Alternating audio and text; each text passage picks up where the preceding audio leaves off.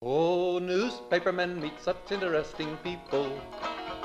They know the lowdown, now it can be told. I'll tell you quite reliably off the record about some charming people I have known. For I meet politicians and grafters by the score, killers plain and fancy, it's really quite a bore. Oh, newspapermen meet such interesting people. They wallow in corruption, crime, and gore. Ting-a-ling-a-ling, city desk, full of press, extra, extra, read all about it, it's a mess, meets the test. Oh, newspapermen meet such interesting people. It's wonderful to represent the press. Now you remember The Media Project is a half hour of commentary and analysis on the news media issues of the past week and perhaps a little beyond. I'm Rex Smith, editor-at-large of the Times-Union. Happy to be here with you today with Dr. Alan Chartock, who runs Northeast Public Radio. It runs itself, Rex, all of the various component parts and some very determined people to keep it going. Dr. Chartock admitting to being useless. There we go. Thank you, sir. All right. You are so welcome. Rosemary Armeo is here, longtime investigative reporter and University of Albany professor. How are you, Rosemary? Very well, thank you. Thanks for having me. Wonderful. And welcome to the Media Project, I think for perhaps only the second time, to Jenn Smith, reporter and community engagement editor at the Berkshire Eagle. Though those of you who listen to WAMC regularly have heard Jenn before on the round table. How are you doing, Jenn? I'm well, thank you, Rex, and thanks for having me back. What's the situation in your newsroom? Are you just everybody stretched all over the place trying to do their jobs from home, or are you actually getting out and covering stories? Definitely getting out and covering stories, but some of us are working in a remote setting, but we're adaptable. That's what we're trained to do. People ask me how I'm doing, and I joked that I once had to file a story sitting on the edge of a bathtub in a hotel crammed with 8 other reporters. So it's how we do.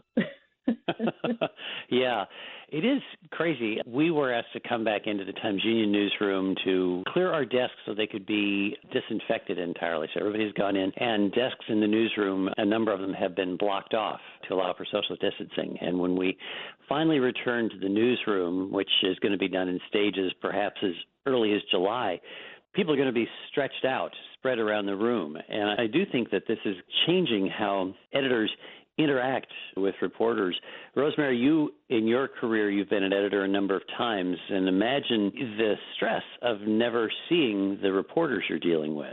You forget I worked in Eastern Europe, and my reporters were spread all over Europe and parts of Asia. And so it definitely is a different technique to do project management remotely. The simple walking by a desk and say, hey, how it's going, and you get into a conversation about the latest interview or the latest obstacle. Now you've got to compare what somebody tells you with what everybody else is telling you. It can be done, but of course it requires a whole different set of discipline. Absolutely. And Alan, you've got some people working out of the studios. David Gustine, our producer, is in the studio every morning to do Morning Edition, but a lot of your people are appearing from home also. There's no question about it. However, they do what they have to do. Some come in, some stay back. The newsroom at WAMC is a rather compact place, as you know, Rex. And so we've had to be very careful about social distancing in the newsroom and who can be there. Our wonderful Joe Donahue, for example, was sitting right next to Sarah LaDuke. Sarah LaDuke now operates mainly externally because the dangers are putting people in too confined a space, and we know that. Yeah.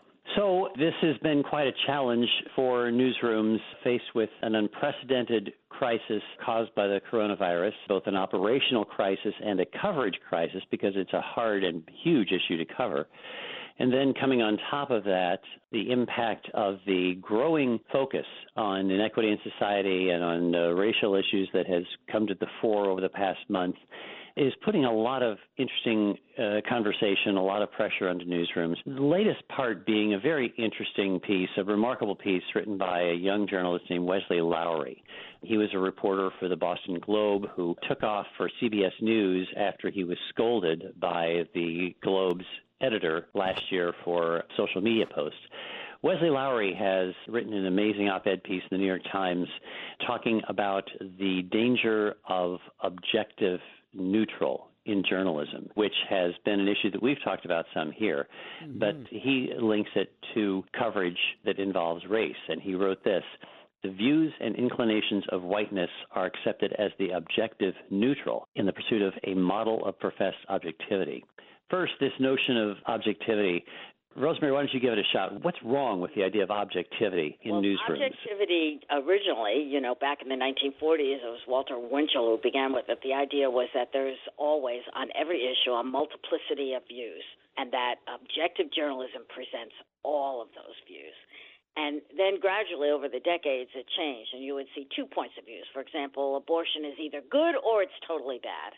And all of that nuance in between that, well, it's wrong, but except in these circumstances, or it might be murder, I would never do to it, but other people, I don't have the right to. All of that nuance disappears.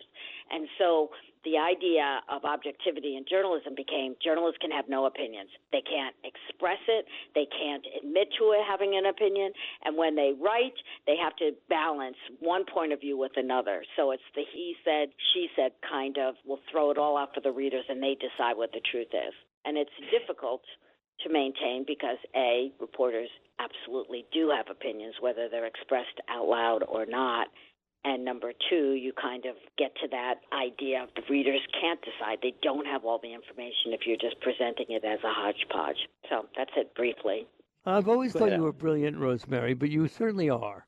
Because the whole idea of the question you ask may seem to be neutral, but it's not. The very choice in making certain information available or not. So the reporters are forever loading stories. I've always said that. I think Rex has taken some umbrage at it, but how can it be avoided? Not just even the questions that starts before them. What stories are you going to cover versus what stories are you not going to cover? Exactly. There's your opinion and your ideas filter into that. No, the only umbrage, Alan, that I've taken is your insistence that we have to publish with every story.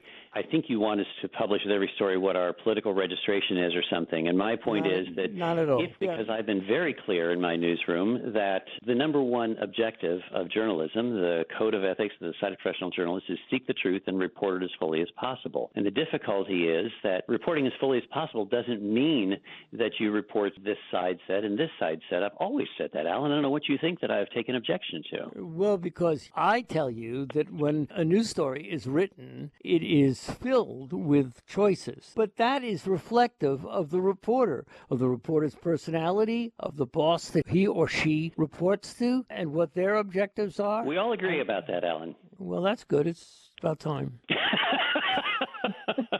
We've never had a disagreement on that fact that I'm aware of.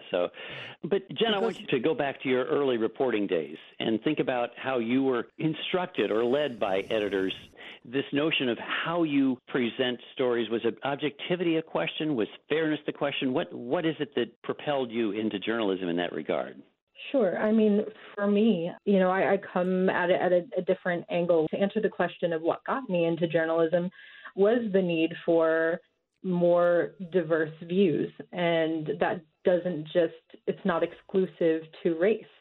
We all have a number of lived experiences in society, whether it's a social issue or a systemic issue. And those voices and that lived experience can actually be an asset. When you have reporters from diverse backgrounds, they might think to ask a question that another person might not because of their experience, whether it was poverty, whether it was abuse, whether it was addiction, whether it is race.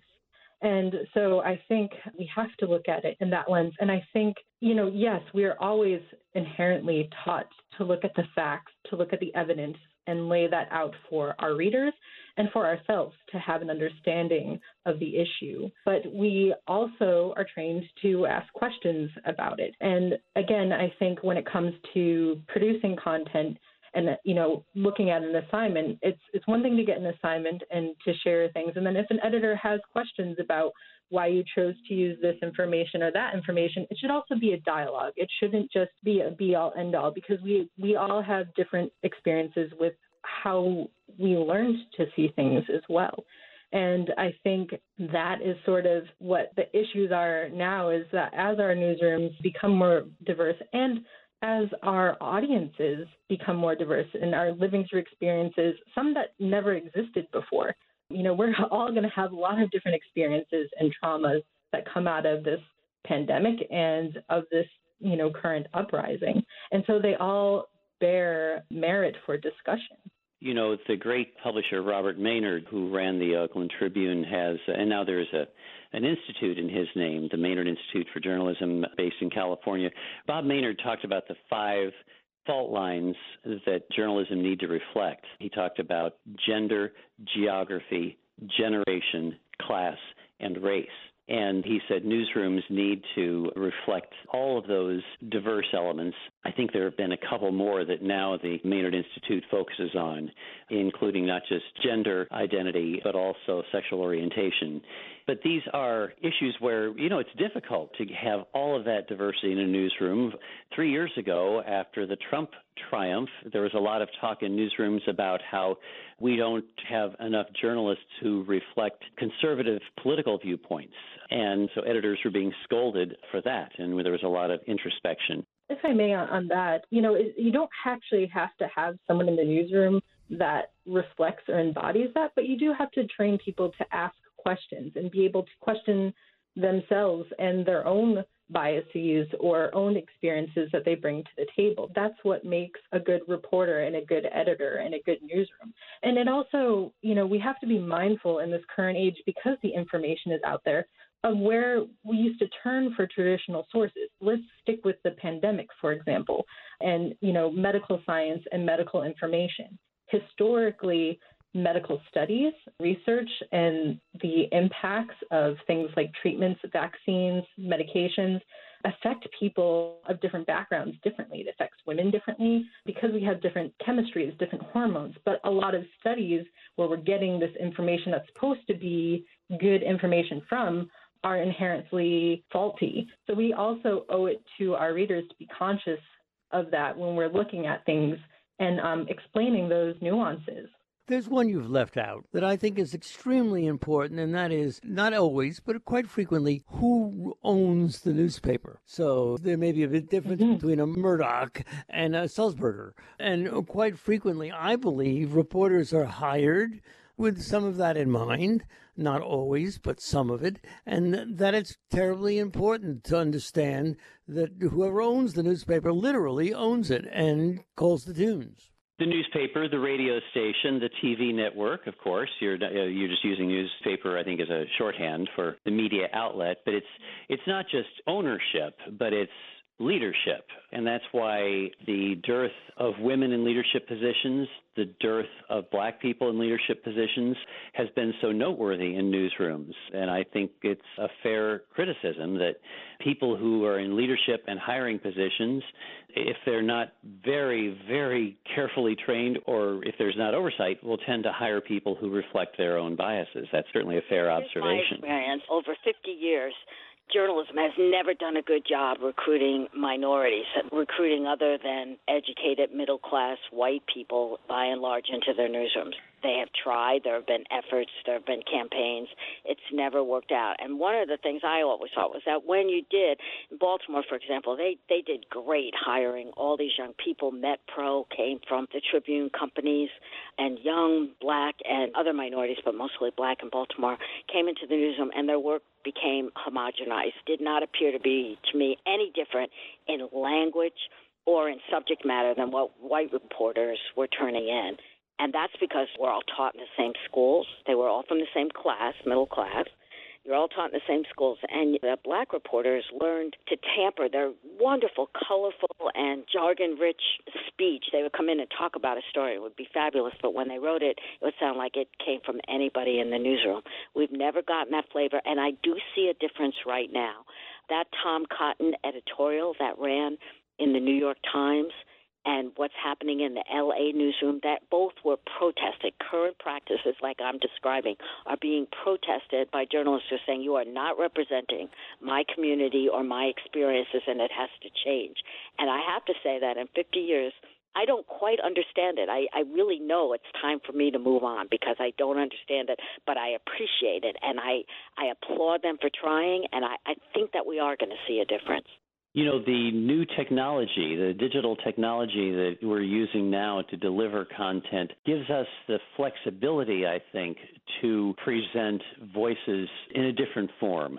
We can have something beyond the sort of, pardon the double entendre, the whitewashed content that has been the way we've presented things. Wesley Lowery's powerful op-ed piece in the New York Times that we opened this by talking about presents the notion that objectivity in journalism is focused on an imaginary white guy audience. And so I think, Rosemary, what you're saying is that this kind of defanging of powerful voices in journalism has been aimed at luring that broad audience that basically is that same middle class or upper middle class white audience that has been where we're going. And then we in newsroom management have always wondered, gosh, why isn't anybody in minority communities paying attention to our news organization? Why are we not adopted there? Well, we're not speaking the language or covering the stories that make that difference. Well, and I think that it's not about speaking the language. It's about trust and showing up. I think we see this a lot in journalism. It's endemic in often mainstream media and broadcast journalism, where we have this what we call parachute journalism factor, when we only cover communities or certain issues when something goes wrong versus when, things are functioning or things are going well. That does have to change, because if we're not building trust, we're not building credibility, we're not building readership. It has to come from the leaders, but it has to come from the leaders or the editors. Again, going back to my example in Baltimore, young reporters would come in, and I would get stories from them about boat ramps being in bad shape in the local park. And I said, is this something you're interested in? And the answer always was no. I thought you would be interested in it. That's the way all businesses work. You try to please your boss in order to get ahead and to be successful. And exactly. Again, what I'm seeing now is the revolt I think that's below. Yeah, it's changing. Mm-hmm. It's changing, absolutely. And I think, another great initiative to look at and to see how it's not just about putting diverse people into a newsroom, but actually building a culture of understanding within leadership, having the conversations. How are you mentoring these reporters? How are you listening to the story ideas that they bring to the table, what knowledge they have of their communities? You can look at what's happening with Lenfest Institute, which has invested really heavily on not only bringing reporters into newsrooms, but also mentoring and supporting them. The element of support has to be there. You have to feel comfortable in the place that you work. You're not going to always agree with everyone, and there will be arguments, and you will have to learn how to navigate that.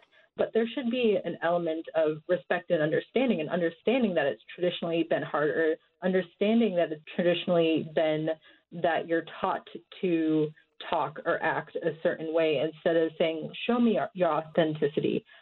Get out there and understand your community. And it has to be everyone. You can't have on your staff white reporters who are afraid to be the only white person in a Black neighborhood or a Hispanic neighborhood. Or you can't be afraid to be the only man in a room of women. You can't be the only woman who's afraid to be in a room with men. You have to be able to teach yourself to be uncomfortable and to teach yourself to be accepting of that moment as a learning moment. What can you learn from being there, and what can you share with your readers or your audiences?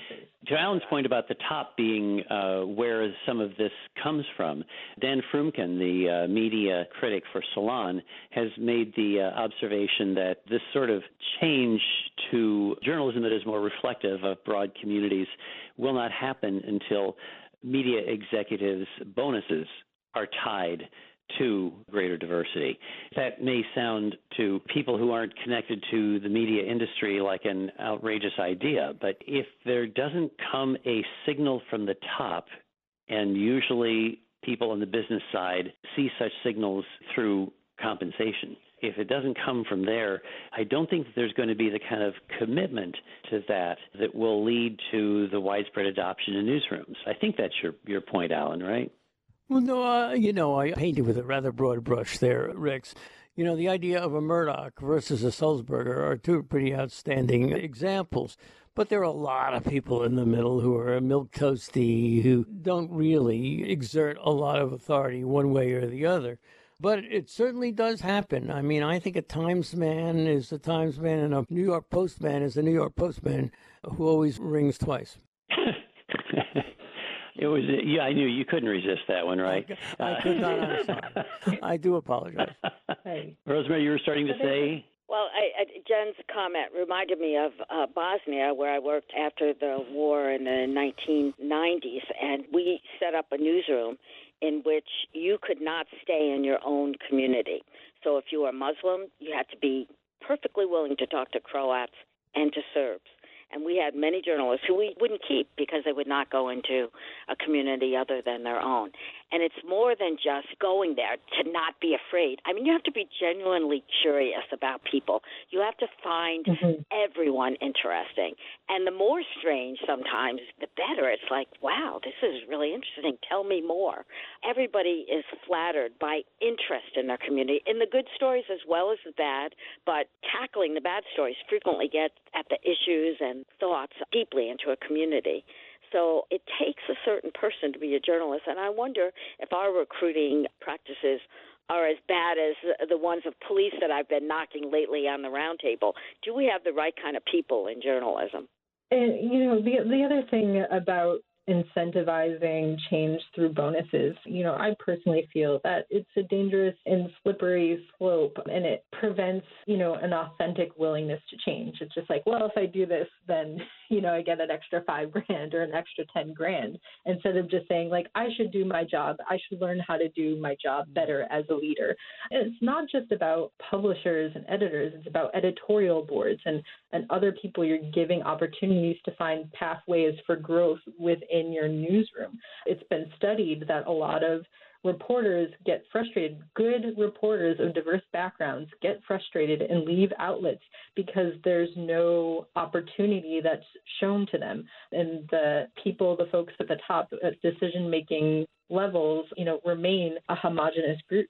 That, I think, is a very powerful indictment and significant in that there have been supposed training programs, but they to try to encourage more diversity in leadership roles, and it seems never to happen. It is interesting that there have been pockets of places where it's happened. WNYC Radio in New York has a new editor-in-chief, Audrey Cooper, who just left her role as editor-in-chief of the San Francisco Chronicle, our sister newspaper, Hearst newspaper in California. And one of the reasons the leadership of WNYC Public Radio in New York City hired Audrey is because of her success in making the newsroom in San Francisco significantly more diverse. She has been successful at that, and her opening memo sent last week to the staff at WNYC introducing herself remotely said, let me make this clear, this staff is not brown and black enough. So she has committed from the get-go to more diversity in hiring at that newsroom. I think it's harder, probably, at smaller newsrooms across the country, like mine in Albany, let's say, where we are not seen perhaps as a career be-all and end-all for folks the way, say, the New York Times could be. But it's an important goal. And it's kind of interesting, Jen, that you think of a $5,000 bonus. I'm talking about corporate executives for whom a $50,000 bonus might be considered a nice little shot. So, or more. And those are the people I think. Or you could hire a beginning reporter at that salary. Exactly. And then really make the investment. You could, and that is a really good point. But if the leaders don't have stated from the CEO of the company that this is something that you need to take seriously, I just wonder if they're going to put in place the programs and hire the people who can make a difference and make that happen. It's very difficult. This is a conversation that we had back in the 70s, and it's still going on, still unresolved. I mean, we could get into the issues of why does anybody, white or black or brown, go into journalism anymore? There's no job security, and the pay is awful. So how do you address that? It goes way beyond bonuses. Why does anybody go into journalism when the field is hated by the general public and you're vilified and turned into the enemy of the people? And what about politicization in the newsroom where you can't uphold standards if you're worried about offending or firing or disciplining certain reporters or editors and not others? That has happened. And what about sourcing? Gannett tried years ago to incentivize the diversification of sources by putting quotas on how many women and how many minorities had to be among the sources in a story. And we're still here having the same discussions and the same solutions 50 years later. Gannett's experiment was to require reporters to have diversity in the voices in their stories. And I remember reading a woman who was repeatedly called by Gannett reporters because she was the only Asian business owner in her community. And so she said, I am the newspaper's token Asian. Yeah. It's exhausting. And it's exhausting for that source. It's exhausting for that reporter. And I think, again, but if you're in the communities that you're covering, and you're having conversations that don't have to do with stories. You're just out there having conversations. That's what being a good reporter is. It's just being in the know. And then you'll find these other sources. It shouldn't be hard. And that's where, maybe it's a blame on the journalism schools for not training reporters better to be curious, to not be afraid. No, it's not the journalism schools. We have exercises all the time where you have to do exactly what you talked about. If you're a man, you go into a woman's group. If you're white, you go into a black group. It happens in newsrooms that are so downsized right now that you don't go spend any time in any community. If you're a school reporter, you're covering 16 different districts. How do you get out? That's what I do every day. Yeah, and it's a lot of extra work. It is, and I think that's something, it's a story that I myself as a reporter don't tell my peers and my friends and my family enough about is, this is what we're up against. And, when I'm saying support local journalism, that's what it means. WAMC, they've got one reporter for the whole county. It's a lot, but we do it. And we do it because we're curious. It goes back to caring about and being truly interested, not just for a job, not just to fill a story quota, but being genuinely interested in people. And I don't know that we have enough people in the field today who really can say that. Next week, we will pick up where that took off. How about that? We're at the end of our time, unfortunately, because that's a great conversation. Alan Chartock, Rosemary Armeo, Jenn Smith, not my cousin, but we Smiths are plentiful because it's such a popular name. And I'm Rex Smith from the Times Union. Thank you all for joining us this week on The Media Project. But publishers have worries, for publishers must go to working folks for readers and to big shots for their dough. Now publishers are such interesting people. It could be prostitution, I don't know. Ting-a-ling-a-ling, circulation, ting-a-ling-a-ling, advertising, get those readers, get that payoff. What a headache, what a mess. Oh, publishers are such interesting people. Let's give 3 cheers for freedom of the press.